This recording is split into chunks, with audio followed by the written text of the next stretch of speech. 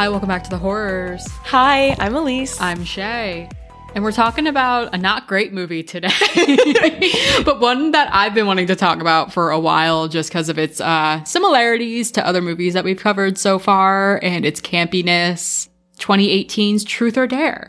I will have to say from my scaredy cat perspective, I did enjoy this. It's pretty low maintenance. There are some silly, campy moments like Shay said. But yeah, as far as, I don't know, objectively good horror, maybe this one isn't for you, but I do think this is still a delight, and I think it'll be a fun episode. We did watch this together, so we had some laughs, and there's a lot to make fun of. And I don't think the concept is that bad. No, I don't either. But we'll get into it. So we'll start with the ladies. First, we have the character of Olivia, who is played by Lucy Hale. Lucy Hale is an American actress and singer known largely for her role as Aria Montgomery in Pretty Little Liars, for which she won many recognition awards for. She's also known for her TV roles in Katie Keene, Ragdoll, Life Sentence, and other movie roles. And fun fact, she made a cameo in Scream 4. I don't remember that. She's one of the opening, fake out kills, remember? Yes! Oh my gosh, there were 7. There were 7. That's but awesome. She was in one of them. Then we have Marky, who is played by Violet Bean. She's an American actress known for her TV roles in The Flash, God Friended Me, The Leftovers, and The Resident. And then we have Penny, who is played by Sophia Ali. And I love Sophia Ali. She's an American actress known for her TV roles in Faking It, which we've talked about before with our friend Harper from Haunt. She's also in Grey's Anatomy, which I'm a big fan of Grey's Anatomy, and The Wilds, which is a gay Amazon Prime show that got canceled far too soon, but she plays a fucking hilarious character named Fatten in that, who I fucking love, which made me love her even more, as well as film roles in India Sweets and Spices, Uncharted, and The Walking Deceased, which is a fun parody of The Walking Dead and Zombieland. Wow. What a list. But Zombieland is actually a good one that we should cover. That one's a lot of fun. It has Emma Stone in it and Abigail Breslin. Okay. And Woody Harrelson and Jesse Eisenberg. I feel like I've heard a lot about it. It's funny. Okay. It's a horror comedy. Oh, it's funny. Fun. Okay. Yes, it's all very right. funny. And then we have Giselle, who is played by Aurora Perrineau. She's an American actress known for her film roles in Gem and the Holograms, Equals, Passengers, as well as TV roles in When They See Us, Prodigal Son, and Westworld. And then we have the character of Inez, who is played by Vera Taylor. Some pre-plot trivia. This is directed by Jeff Wadlow. He's known for Kick-Ass 2, a movie called Cry Wolf, which is so 2005 bad horror. I actually don't know if it's from 2005, but it has John Bon Jovi in it. Is that underscore supposed to be in there? Yes. Okay, so it's cry_wolf. Cry_wolf. Interesting. Yes, choice. it's one of those internet legends take hold in the real world type of thing. Ooh. It's I think it's one of those chain mail messages where it's forward this to 10 people or you die type situation. I don't know exactly that it's that, but it's in the same vein of that idea. And also a movie called Fantasy Island, which was nominated for 2 Golden Raspberries. Oh, damn. And if you don't know, Golden Raspberry is an award for really bad movies. Wadlow also wrote for TV shows Bates Motel and The Strain, which is a zombie movie. Wadlow was given the job by Blumhouse, who produced the movie, after pitching nothing but the title and the opening sequence. Wow. So they trusted him. It was written by 4 people, and it shows. Not a lot of congruency here. No, there's a lot of things going in a lot of different directions. But despite relatively negative critical reviews, it has a 15% on Rotten Tomatoes, the film grossed $95 million worldwide against a $3.5 million production budget. Wow. It was the 3rd highest grossing film of its opening weekend, getting beat out by a movie called Rampage and a much better horror movie, A Quiet Place. Wow. They came out the same weekend, and they were neck and neck, apparently. I really remember Lucy Hale being in this had a big part in how well it did at the box office. Everyone wanted to see her. And that's the thing. Lucy Hale does what she can in this movie. She's doing everything she can with this role. And so is Sophia Ali, and so is Tyler Posey, who plays one of our main hunky boys of Teen Wolf fame. They're all doing what they can. So I thought it'd be interesting to talk a little bit about the history of Truth or Dare. Stop. There wasn't a lot I could find about it, but this is from the Truth or Dare Wikipedia. Okay. The game has existed for hundreds of years, with at least one variant, Questions and Commands, being attested to as early as 1712. apparently starting as a Christmas game in which a commander bids their subjects to answer a question which is asked. And if the subject refuses or fails to satisfy the commander, they must pay a forfeit or follow a command, or have their faces smutted or dirtied.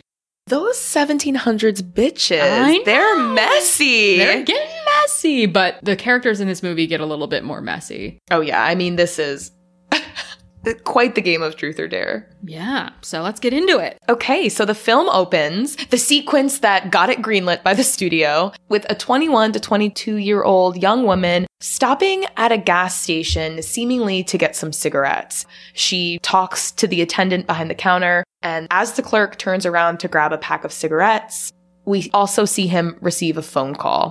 He answers the phone and turns to face Giselle and asks, "Truth or dare, Giselle?" Which is really scary. He also has this computer-generated smile on his face, a very unnatural look. And she's obviously very frightened. She says she doesn't want to play anymore. But next thing we know, we see her take some lighter fluid, douse the woman who was browsing the aisles next to her, and then light matches and throw them on the puddle next to her and set the woman on fire. She apologizes to the woman, saying she had no choice, and then the scene cuts. It cuts to Lucy Hale saying, "You do have a choice. To build houses during spring break." Which I was like, Shay.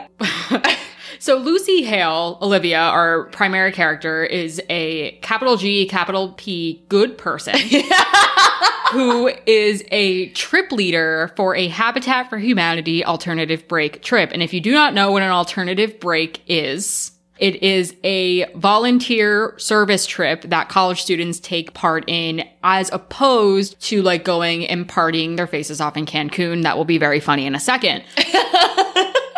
The idea of an alternative break is the alternative to going and partying during your spring break is that you're giving back and doing service and doing all these things. I know much about it because my full-time job for a long time was coordinating alternative break programs for college students. So Lucy Hale is a trip leader for a Habitat for Humanity alternative break trip. However, enter her roommate Marky, who wants her to ditch because it's their last chance to have fun before life tears them apart. They're seniors and it's their last spring break. And while Olivia is undeterred, she's like, "I signed up for this. This is my responsibility." Her roommate apparently unsigned her up by telling Habitat for Humanity that she had shingles. Oh my gosh, yes. More of their friends appear. We have Penny and her boyfriend Tyson, this guy Brad. They're all being like, "Come on, come on, come on." Finally, Olivia relents, and I just wrote, "Not one of my trip leaders," because I oversaw a team of these kids, and they did this job day in and day out for like 9 fucking months preparing for these trips. You don't just fucking call out the trip that you're leading. Absolutely not. But regardless, they all go outside, pack up in the van. We learned that Marky and Lucas, Teen Wolf, are an item. They have gay friend Brad, and then we have Sophia Ali, aka Penny, and her boyfriend Tyson, as well as Olivia. And is Ronnie with them, or is Ronnie just there? He meets up with them in Mexico. Okay, he meets up with them in Mexico. But regardless, there's going to be another character, Ronnie, that we meet very soon. And they go en route to Mexico, which is probably like 15 minutes away by how often they go back and forth to Mexico throughout this entire fucking movie. Yes. That's like us going to like the Jersey Shore. No, seriously. So we get some very bad spring break Snapchat footage of them on the beach, partying in Mexico, all that kind of stuff. And then finally we are at a club with not enough extras. It really does look like somebody's backyard. It looks like somebody's backyard, but they're at a club in Mexico on their last night. So Olivia catches Marky dancing with another guy that's not Lucas, very sensually on the dance floor. Meanwhile, Lucas has his back to Marky, so he can't see what's going on. Olivia ends up dancing up next to her, taking her away and being like, "You can't keep doing this." So it's clear that she's done shit like this before. Lucas is oblivious and Olivia is there to cover up for Marky. Suddenly, this is where we run into Ronnie, who goes to college with this group of people, was not invited on the trip with them, but happened to see them at this bar. So now he's in on their group officially. And he tries to hook up with Olivia, but she's not interested. And conveniently, there's this dude named Carter sitting alone mysteriously at an empty tiki bar who stops the drama. And he tells Ronnie off, basically. And so Olivia seems to be kind of impressed with Carter and grateful that she is free of Ronnie. And together they drink margaritas and flirt. Some time has gone by, the bar is about to close, but they don't want the night to end. And Carter has also pitched an idea to Olivia that they go off and hike to this abandoned church or like mission, they call it, and basically trespass and just explore the area together as a group. And I was like, again, she's like, no, but they want to go. And again, she thinks Carter is really cute. And I think she kind of wants to see where the night's going to go with him. And for our Degrassi fans in the room, Carter is Declan from Degrassi. He makes out with his own twin. That's so dramatic. Yeah, it is dramatic. I've never seen Degrassi, but I feel like I hear about it once a week. Any young character who is Canadian has been on Degrassi at one point. So they arrive at this mission, and Olivia is fully in this for the vlog. She's taken her iPhone and like filming all of these things. And in her discoveries, she uncovers some religious or ritualistic symbols and imagery, one of which being a broken pot that she's like rummaging through and trying to see what it is. But eventually they all end up back in a circle. Ronnie has joined them. Marky and company attempt to ditch, but Carter convinces them all to play Truth or Dare, which they all finally settle in, have some beers, and agree to play. So there's some Truth or Dares that are exchanged. Olivia is truthed. Would she rather kill the entire population of Mexico and everybody in that room lives, or kill everybody in the room and the rest of Mexico lives? And Olivia's again, capital G, capital P, good person, and chooses the humanitarian answer saying, we should all die because why would we kill so many other people? This will come back later. You know, there's some other weird Truth or Dares exchanged. You know, there's some streaking, there's some lap dancing. Then Marky is truthed. Are you aware that Olivia is in love with your boyfriend? Because it's so obvious. I forget who says this. Tyson, the pot stirrer. Mm-hmm. There's arguing. There's some girls kissing. Great. But finally, Carter is asked, what are your intentions with Olivia? And he answers, I needed someone with friends that I could trick into coming with me. I could tell you were a pushover, which made you an easy target. And I brought you up here because I'm okay with strangers dying if that means I get to live. Whoa. And with that, he gets up and walks out. But Olivia goes after him. Carter turns around and tells her that now her and her whole group of friends are in the game and they have to follow the rules. The rules being tell a lie, you die. Fail to do a dare, you die. Refuse to play, you die. So Olivia turns around confused and all of her friends are missing. Then she turns back around to get her bearings and sees all of them standing around her in like a horseshoe position, smiling deviously at her. But then when she turns back around, she sees her real friends coming back into the room. They're all like, that guy was fucking weird, and they leave to head home. And these smiles are like the smiles from Smile, but think about the Snapchat smile filter. Like from forever. Well, I guess from 2018, right? Yes. It was like a thing back then. Like very exaggerated, very plastic looking, very deep smiles that you would have to digitally enhance to make them look any kind of natural. I don't think it's very scary. I think it's kind of funny. It is. It's goofy. Upon returning home, Olivia starts seeing Truth or Dare written on things. She sees it scribbled on a desk. She sees it on the back of a flyer. And she also is still feeling some cold ice built up between her and Marky because of the Lucas crush accusation that happened in the mission. She heads into Marky's room, who is also her roommate, to kind of break the ice. She says, you know, I'm not going to let some dumb comment by Tyson get in the way of our friendship. They cheers and drink mojitos together as they study for an exam. Marky also reveals, you know, since my dad took his life, you've been my only family, which is not only heavy and out of left field, but giving us some very needed context of some shit that's going to happen later or become more relevant later. But later, Olivia sees Truth or Dare keyed into the side of her car, which is much more aggressive than the other Truth or Dare sightings she's had. When she turns around to look around, she sees Ronnie is standing nearby talking to a peer, and she accuses him of doing that because he was the only one around who was at the mission to know the whole deal with the game and what happened with Carter.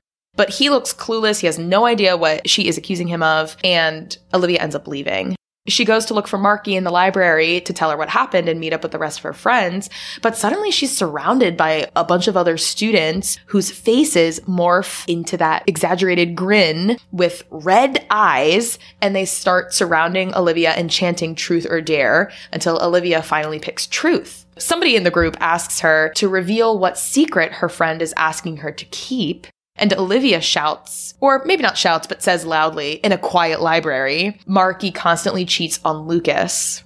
And guess who are there to hear it? Marky and Lucas. They hear Lucas gets up. He's like, "Are you serious?" And immediately leaves. And then, of course, Marky is pissed at Olivia for so randomly shouting that secret to the library. And Olivia tries to stop Marky to talk to her. And she's like, next time you touch me, I'll break your hand. Yes. Also, it's important that when somebody is asked truth or dare, only they can see the people and the smiling faces. It's not happening in the waking world. So later that night at the bar, Ronnie is trying and failing to get laid. He is propositioned by the truth or dare demon, who's taking the form of a hot girl that he's been trying to court, and he picks dare. The face dares him to get on the table and show everyone his pool cue because he had propositioned the girl by teaching her how to play pool. So he gets up and he's about to, but he ends up chickening out. But then we see that his face morphs into the smile and he begins to fall off one side of the table and some dude catches him and is like, whoa, man, watch out. But then he ends up falling backwards off the other side of the table and breaking his neck on a neighboring pool table. Mm-hmm. And my first thought was, didn't Olivia tell everybody the rules? Maybe not Ronnie. He's not in the circle. He was at the mission, though. Right. Olivia and her friends are back in their apartment. Oh, no. I guess they're in Brad's apartment. They're in somebody's apartment. I can't tell if they all live together or not. I think that there's just a house that the girls live in and the boys are always at. Okay.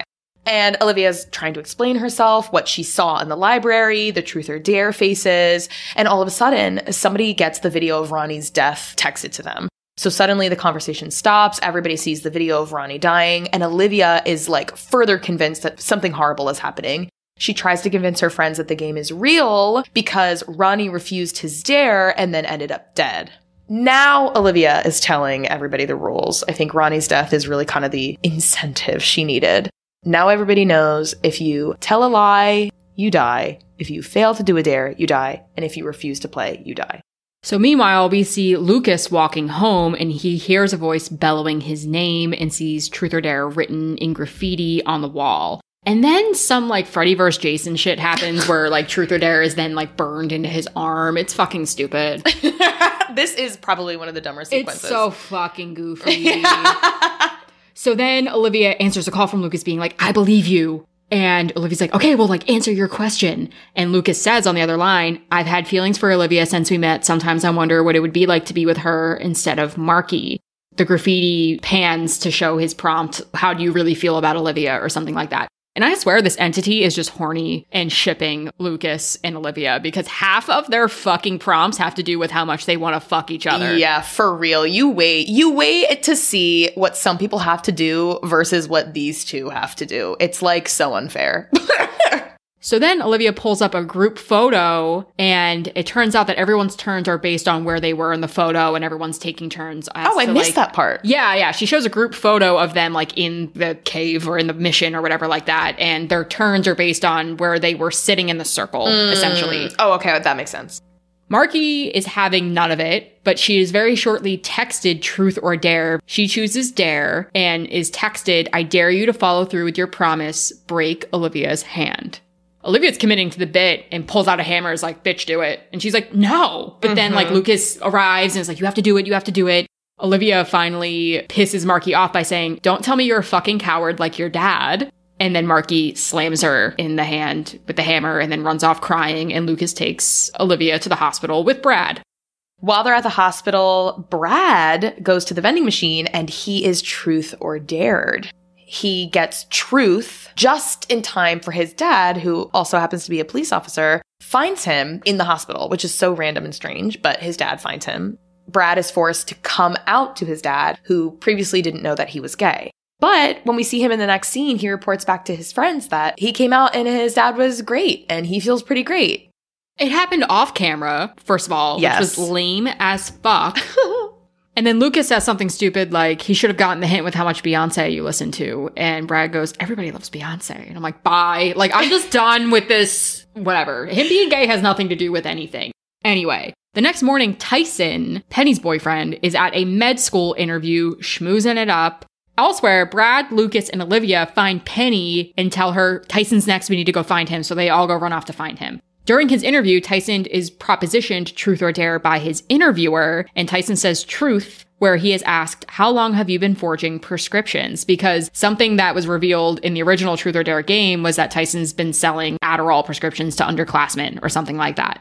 Tyson explodes, saying, he doesn't, you're lying. But because he lied, the being overtakes him. He smiles really big and uses a pen to stab himself in the eye and then turn around and slam his head against the wall, jamming the pen further into his face, and he dies. I feel so bad for that interviewer. Oh, yeah. I mean, she was just trying to do her job. But this happens, unfortunately, like right before the group can get to him. And so they are there in time to hear the ruckus in the room and see blood pull out from under the door. So that's another one that bites the dust. Meanwhile, the group is like, okay, we need to figure out what is going on. They do a generic Google search, Mexico Truth or Dare. And guess what? They find exactly what they're looking for. Mm-hmm. Good for them. They find an article about Giselle from the opening scene. Giselle Hammond, she was a college student who was written about because she set a woman on fire in a gas station. Okay, so we know all about that. But on Giselle's Facebook, they look through pictures and find pictures of Carter, the guy from the mission. So they know each other. Meanwhile, Penny is having a hard time because her boyfriend just died, and she is starting to drink to cope with her grief. But it's also her turn in the game. She's upstairs in the bathroom away from her friends who are doing the research downstairs when she is propositioned by the bathroom mirror, and she picks truth. But the game doesn't let her.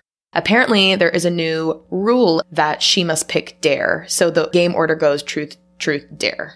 Yeah, you can't play more than 2 truths in a row. Or if there's 2 truths in a row, you must do dare as the third.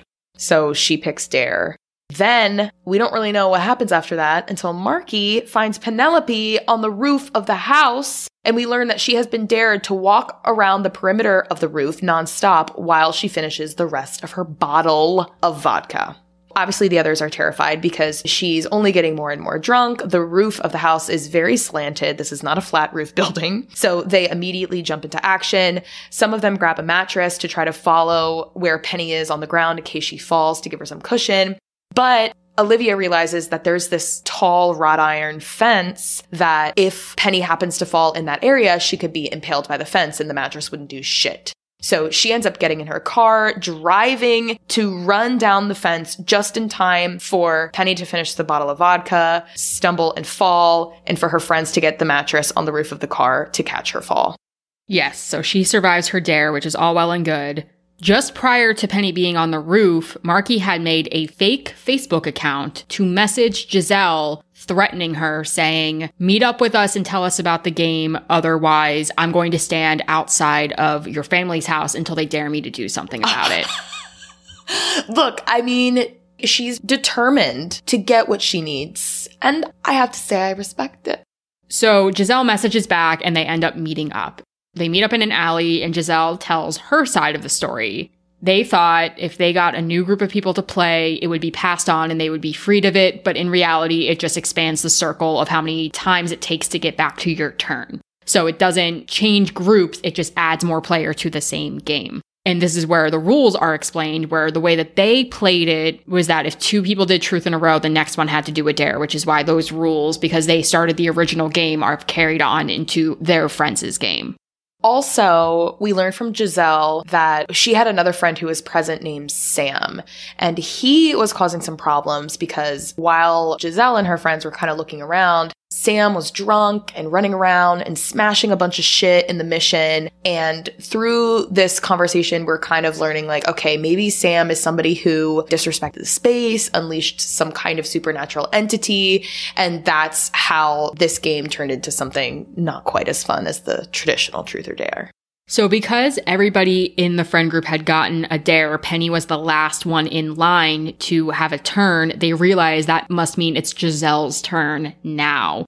So she pulls out a gun and says, I'm sorry, and goes to shoot Olivia, but in some confusion and scuffle, she ends up shooting Penny instead. Mm-hmm. The smile then takes over Giselle because she failed to do her dare. She did not kill Olivia, she killed somebody else, and then she turns the gun on herself and shoots herself. So now Giselle is dead and Penny is dead. And I remember you and I laughing about this because Penny was speaking so fucking clearly about, what do you mean this is your game or whatever like that? And like, girl, you're hammered. You just drank a fifth of vodka.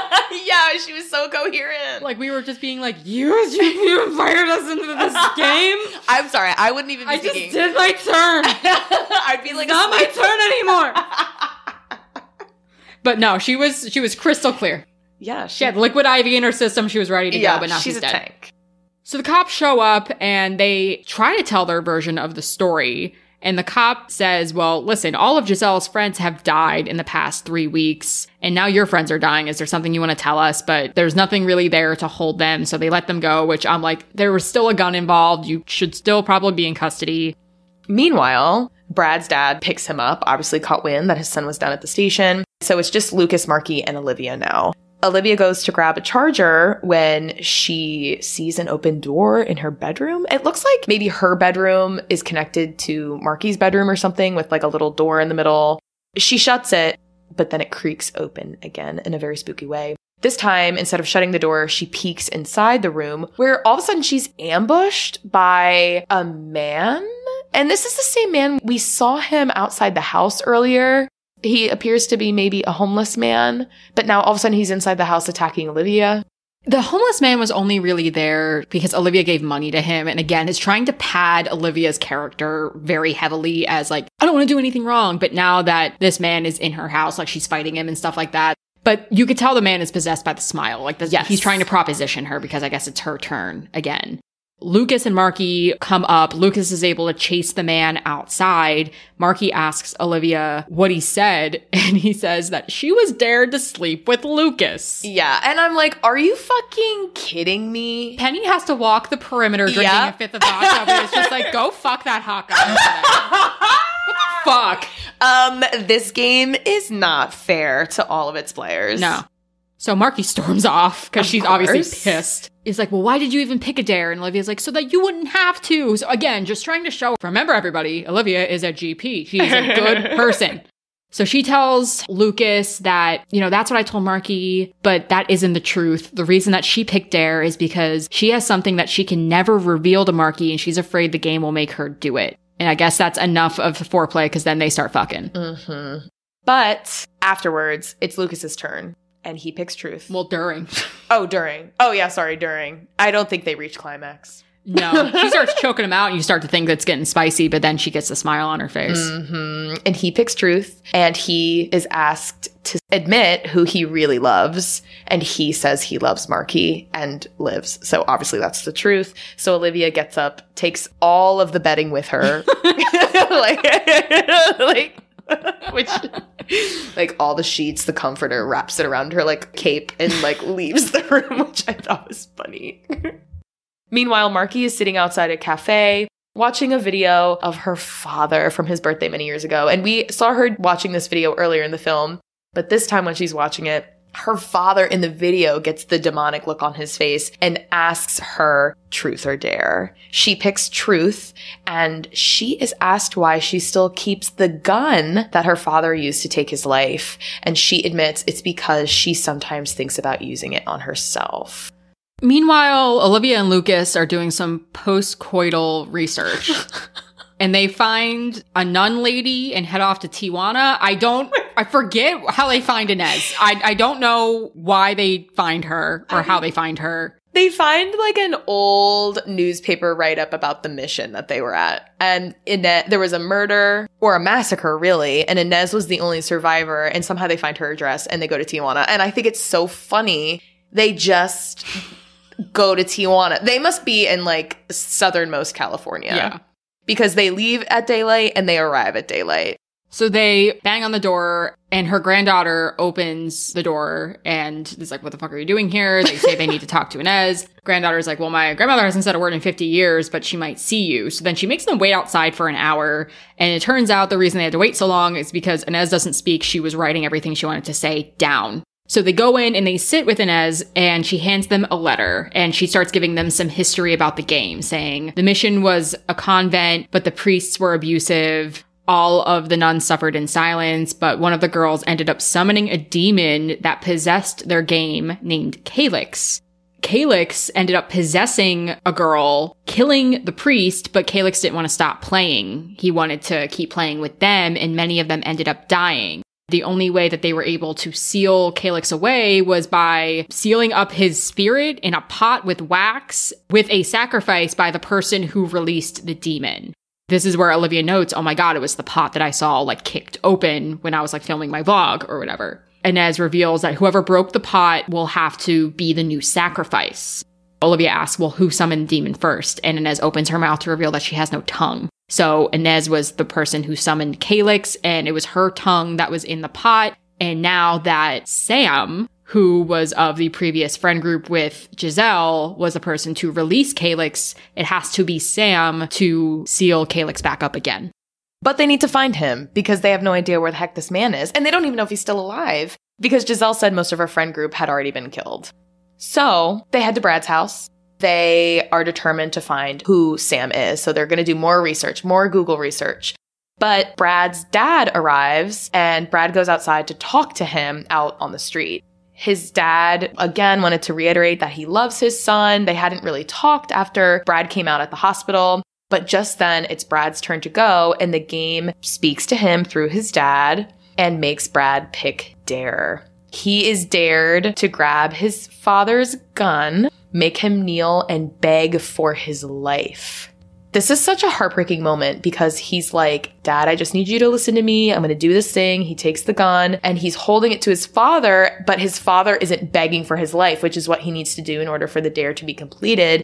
He's saying like, why are you doing this? I didn't mean to hurt you, like all of this. But before the dare can be completed, an officer on the street sees what's happening, thinks it's a holdup or some kind of threat, and shoots Brad dead in front of his father. Olivia and Lucas run outside, but they are too late to remedy the situation, and they see Brad die. You had screamed this out loud while we were watching it. You're like, what is this game? All dares are not made the same. This is when I was like fucking pissed. Like, again, like you said, Olivia gets to have sex with her longtime crush who's super cute, and then Brad has to like hold a gun to his dad. Mm-hmm. Like, that's not right. Mm-mm. So, yeah, I think you're right. Calyx is a little bit of a freak. Yeah. It's a little horny. So now it's Marky, Lucas, and Olivia as the last ones standing. And Olivia is propositioned by Demon Lucas. And she picks Dare, again thinking that it will prolong the other two and make it so they can both pick Truth next. The person says, I dare you to tell Marky the secret you choose most. Wait, this is so petty. It is petty. And somehow I did not see something like this coming. So she sits Marky down and says, I was there the night your dad died. And she goes on to say that Olivia had gotten into a fight with her parents. Marky wasn't home when she came to her house, but her dad let her in. They ended up having drinks together, which I'm like, how fucking old were you? Her dad was sad about him losing his job recently, and Olivia was trying to comfort him, but he ended up coming on to Olivia in an obviously uncomfortable, inappropriate way. She said that she was able to get away from him, and he begged her not to tell Marky, and that he couldn't ever live with himself if she found out. And Olivia had retorted that he'd be better off dead, and that he ended up taking his life later that night. And Marky obviously is very upset by this and storms off. Later, Olivia goes to the police station where she is once again questioned by a detective after they trace the IP address of the fake Facebook account that had contacted Giselle back to Marky's computer when she threatened to stand outside of Giselle's family home until the game dared her to burn them like she did the woman from earlier. Mm-hmm. So she's, you know, her and her friend group are a little bit under fire once again because they keep popping up. Oh! Because they keep popping up in this wild, wild investigation. Also, the way Olivia and this detective talk, it's like so chill. There was one point I forgot this was a detective. I was like, is this like her lawyer or something? Or like a family friend who is in the police force or something? Like, she does not seem scared. There's no threat. All. No. There's no legal action being taken. No. But the detective does mention Sam, and he shows Olivia a picture of him. And guess what? It's Carter. Mm-hmm. Sam is Carter. Carter is Sam. Meanwhile, Marky is back at home, and we can see her in her room holding the gun mentioned earlier in her hand. We can see she's contemplating taking her own life.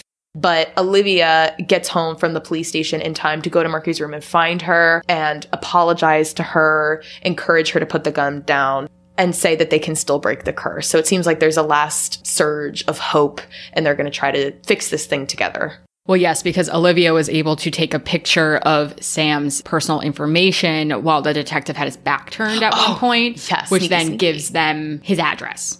They roll up on Sam's apartment and break in. You could tell that he had like kill-proofed his space. And Olivia's like, listen, we have a way to end it, but we all have to go back to the mission together. Carter doesn't trust them and won't go with them, but Olivia ends up holding him up at gunpoint until he agrees to go with them. And this is, you had said, these motherfuckers must live 45 minutes from now. Again, like you had said that out loud at this point. Well, because they return to the mission. Yes. Okay, so they're in Tijuana. They go to the mission. And they make Sam enter with them and recite the incantation that Inez had written down for them when they visited. And as Sam is reciting this incantation, the mission is starting to crumble and collapse above them. But then it's Lucas's turn to play the game. He is dared to choose to kill either Olivia or Marky. And he didn't have to say dare. He could have done truth because Olivia did dare. Yeah, well, I don't know why he would do that. Everyone trying to be the good person, just don't. Just don't. Because you're making it worse for yourselves. Anyway, he refuses to play. So then he's possessed. Meanwhile, Sam is really slow about cutting out his tongue, which I can't say I blame him. Mm-hmm. As Calyx possesses Lucas, he goes after Sam to kill him. Of course, because Calyx knows that if Sam does what he seems like he's going to do, then he's going to be put back in a bottle for who knows how long. But he attacks Sam and slits his throat. So Sam is dead, unfortunately. So I don't really know what they're going to do at this point. So then Lucas is still possessed and ends up slitting his own throat because he didn't follow through with his dare of killing Olivia or Marky. Yes. And so then it's just Olivia and Marky left. It's Marky's turn. She is dared to shoot Olivia. There's a struggle. She ends up shooting Olivia in the arm, but the dare is complete because she does shoot Olivia. Well, the whole point was that Olivia told Marky, pick dare and don't do it. And then she ends up doing it anyway somehow. But the whole idea was that before Marky could ask Olivia, Olivia was going to ask Calyx something. Oh, while Calyx was still inside Marky's The whole point body. was, because that was one of the rules too, if you're asked, you're in. So before Olivia could get asked anything, she quickly asked Calyx truth or dare, thinking that she was going to get information on how to end the game, because that's what she asks. How do we get out alive? And Calyx says that Sam was the only one who could make that happen, and I killed him. So unless they die, meaning Olivia and Marky, because they're the only surviving members of this game, the game will never end. So then, Olivia's not a GP anymore. She's not. And I don't think she ever really was. Because what does she do? She puts her vlog skills to the maximum test, films her explaining the rules of truth or dare within the mission, texts it out to the world, or I guess posts it on her social media. And I guess YouTube, we know she's already a bit of an influencer. She has a following already. And now everyone around the world is seeing this game. And as we know, if you're asked to play, you're in, which she does in her video. So now the whole world is basically invited to play with this video. And we can only assume it's going to go more and more and more viral the more views it gets. Very much like The Ring. And she even says, because Marky asks, what are you doing? And she says, I'm choosing you. So saves herself and Marky, and then the movie ends with two girls sitting on their bed watching the video, and then one of them gets a morphed face, and we know where that's going to go from there. Mm-hmm. But, I mean, Olivia is saying, I'm choosing you. Like, no, you're not. And you even pointed out what she said in the beginning of the film. Right. The whole inverse of, I would kill everybody in this room to save all of Mexico. That's the, best thing to do. That's the human thing to do. And now there's literally only two people in the room. And she's one of them. She was told very plainly that if you two die, the game ends here. But she's like, no, let me invite the entire world in on this so that I don't have to wait till it's my turn for longer. And that's it. The ending to that reminded me very much of... I said The Ring. The Ring. Yeah. But also... It Follows a little bit? Maybe It Follows, or maybe even The Green Inferno. There was kind of that activism angle in The Green Inferno, and then at the end we saw our final girl behave in a way that contradicted her original stances that she stood by, which Olivia's choices kind of reminded me of hers a little bit. But that's it. That's the movie. It has a very disappointing ending, in my opinion. Yeah. But still something to consider and think about. So yeah, in terms of post-plot stuff, I couldn't find a lot of things about themes because I just don't think there's that many or that many nuanced things to say about the movie. But I was interested in having a discussion on party game horror because we've done quite a bit of it so far. So if we think about Talk to Me, Bodies, Bodies, Bodies, Would You Rather, there are a lot of different movies that we've covered so far that have party game settings or that whose rules are operating within like something you would do with your friends over drinks or not, all these types of things. So first question being, why are party games great settings for horror movies to happen? Well, I think there's a lot of room for, especially if we're talking about like teenagers or young adults who are sort of new into this independent world of making decisions on their own. I think there's a lot of room for things to go wrong with unsupervised kids, especially if there's like alcohol or drugs or those sorts of things involved. And I think in real life, a lot of things often do go wrong, you know, whether it's something is broken or a secret party gets busted or something even worse. So I feel like in real life, those sorts of settings can often lead to not so great circumstances. So I think it naturally lends itself to horror movie content. I was also thinking that horror movies thrive off of rules and lore, and party games have very specific rules that very plainly create lore without you having to justify it, where it's like, oh, it's just the rules of the game. Yeah, that's so true. You're right, because party games are oftentimes woven into like folklore. And sometimes they're the same, like Bloody Mary. Playing Bloody Mary, it's kind of a party game, but at the same time, it's also folklore. Right. That's a really good point. They are like the perfect scaffolding to put in place to make a movie around.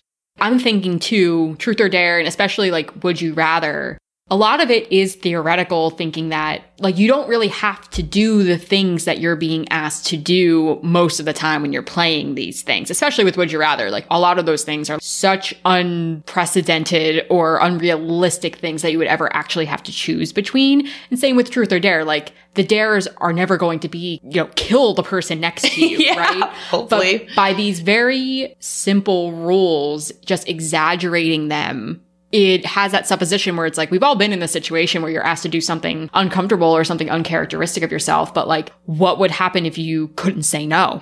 Yeah, especially like in those social settings, like fear of what your friends are going to think, or what if you did accidentally spill that secret that you're trying to keep from so-and-so, and what would happen if your friend did know that you have a crush on her boyfriend, right? Like, I think those sorts of fears are already really natural, and these kinds of circumstances hype up those fears. That leads me into the next point. What is it about these games that make them so revelatory or challenging to friendships or relationships? We see relationships fall apart so often in these settings. And granted, like in Would You Rather, they're all strangers like competing for something, right? It's that competition element. Yeah. And they don't have those established relationships with each other. But with Bodies, Bodies, Bodies and Talk to Me and this one, it's always presumed that these people are friends, or at least some of them have very close relationships. So what is it about the setting of this game that makes it so honest? I think it has to do with the game, but I'm wondering if it's also these horrifying circumstances more so. But then the rules of, especially this game, Truth or Dare, that's bringing shit readily into the conflict. So instead of just worrying about staying alive and maybe dealing with that, then you're also dealing with the fact that you're finding out your friend was with your dad the night he died, and your friend also has a big crush on your boyfriend. So you're trying to like manage these weird revelations in addition to trying to survive. But that's a really good question. I wonder if there are people out there who really take these kinds of games really seriously. Well, I'm thinking about you, honestly. Because, really? Well, you're competitive, right? True. And you're like, I would be the last person you want in an escape room with you. Like, right? like you've said this. Like, yes, I have. Like, you get... like, I think you're somebody that, in a competition setting, you become the most ferocious part of yourself. Mm-hmm. Like, the most, maybe, not you specifically, but maybe if you're feeling competitive, like you're feeling like very defensive, or you're feeling 100%. You feel like you have a lot to prove, and maybe this is just the place for low blows. Oh, yeah. I could see myself being, and I like honestly purposely avoid games for that reason, because because something about me for sure is that I will care about things that don't matter. Okay, I've always been like that for some reason. But I guess I'm thinking of Truth or Dare. Like, Truth or Dare is a game that's really easy not to take seriously. Yeah. But you're right. If I was doing like Bodies, Bodies, Bodies, or in an escape room, which we haven't done, but I know we've talked about doing, yeah, I might get really intense. So then the last point I had was, what qualities does someone have to employ to win? And I'm thinking specifically about Olivia's heel turn. compared to maybe Iris from Would You Rather or Bea or Sophie from Bodies, Bodies, Bodies. Like, we see Olivia make almost like a complete character flip-flop in order to employ that level of self-preservation, which we've seen Marky kind of encourage her to do this entire movie. Like, she's like, be selfish. Like, her entire thing is like, we need to get the information that we can. She's the one who made the fake Facebook account. Like, she's the one who's like, we need to choose each other. We are family. We are this. Like, stop caring so much about what other people think or other people who won't help you. And I'm thinking about that last choice that Iris made at the end of Would You Rather. And I'm thinking about Bea and Sophie fighting with each other at the end of Bodies, Bodies, Bodies. Does winning inherently make you selfish? Yeah, I don't know. I mean, that's the first word that came to my mind, is it seems like a trait all of our winners have over these movies is selfishness. Or self-preservation, if you want to spin it positively. I mean, there is a positive reality to self-preservation, but at the same time, a lot of times it might come at the expense of somebody else, like leaving somebody behind. If I'm thinking of The Descent, when Juno leaves her friend behind when she's still alive, but badly injured. But also, we're getting into biology here, like survival of the fittest, like how much of that is you really making active decisions or like your body reacting and your adrenaline kicking in, which I'm sure in these really extreme circumstances, like your adrenaline is doing a lot of talking, especially when you don't have a lot of time to think. You're waiting for the next turn to come around.